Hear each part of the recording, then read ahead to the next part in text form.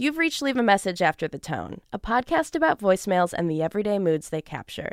This month, listeners rang in and shared all their thoughts on sauce. For instance, what exactly makes a sauce different than a dip? Where do condiments fall in the sauce matrix? And what's it like to navigate a cafeteria when you have a deep-seated fear of mayonnaise? Let us know what you think after the beep. I'm here to tell you about all the sauce that's in my fridge. There's spicy brown mustard, Dijon mustard, cranberry honey mustard in case, the other mustards weren't enough. If you can pour it, it's a sauce, and that is a note to its liquid nature. If you can dip it, it's a dip. The number one property about sauce is that it's thin. That's when people get wrong. If it's not thin, it's not a sauce. If it is thin, it's probably a sauce because that's the way it goes. In college, I made a certain butternut squash soup, and I finally realized this is a soup, which is one thing, but if you just put it on top of rice and add salt and pepper, it's a sauce.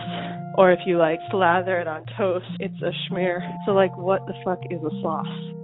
See, there's tahini, light soy sauce, no MSG, sriracha, but I don't really use it a lot. It's kind of like old news. Mayonnaise is one of the things I least understand in life. It's confusing and wet and upsetting, and on sandwiches, just no one has ever been able to provide an explanation as to why mayonnaise. When I was a child, I developed a pathological fear of condiments. Ketchup, salad dressing, and mayonnaise, which was the worst offender. I would start crying, throw a fit upon the sheer thought of mayonnaise. Been able to conquer most of my fears of condiments. If I were a guest on the Maury Show's Face Your Fears episode, I think I'd be able to successfully eat a spoonful of ketchup. Unhappily, but I would be able to do it.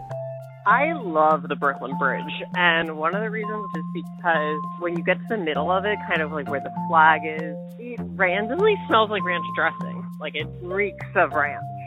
My partner is aware that if we get married, I've requested a ranch fountain, which exists. I have Googled it. It's going to be the fountain of ranch, fried cheese, and pizza.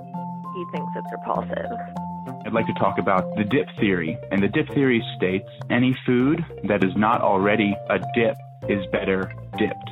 I'll say it again. Any food not already a dip is better dipped. I love sauces, I love dip, and I think that if we can spread the dip theory, diphtheria, we can make the world a better place. You guys heard of buffalo sauce? That's a wild one. Thanks for listening to Leave a Message After the Tone, and a very big thanks to everyone who called in. This podcast was co-created by Zoe Stahl and me, Melanie Kruvelis. Our website was made by Isaac Meckler, and this month's music is from Poddington Bear. For more information about us and our next season, check out leaveamessageafterthetone.com.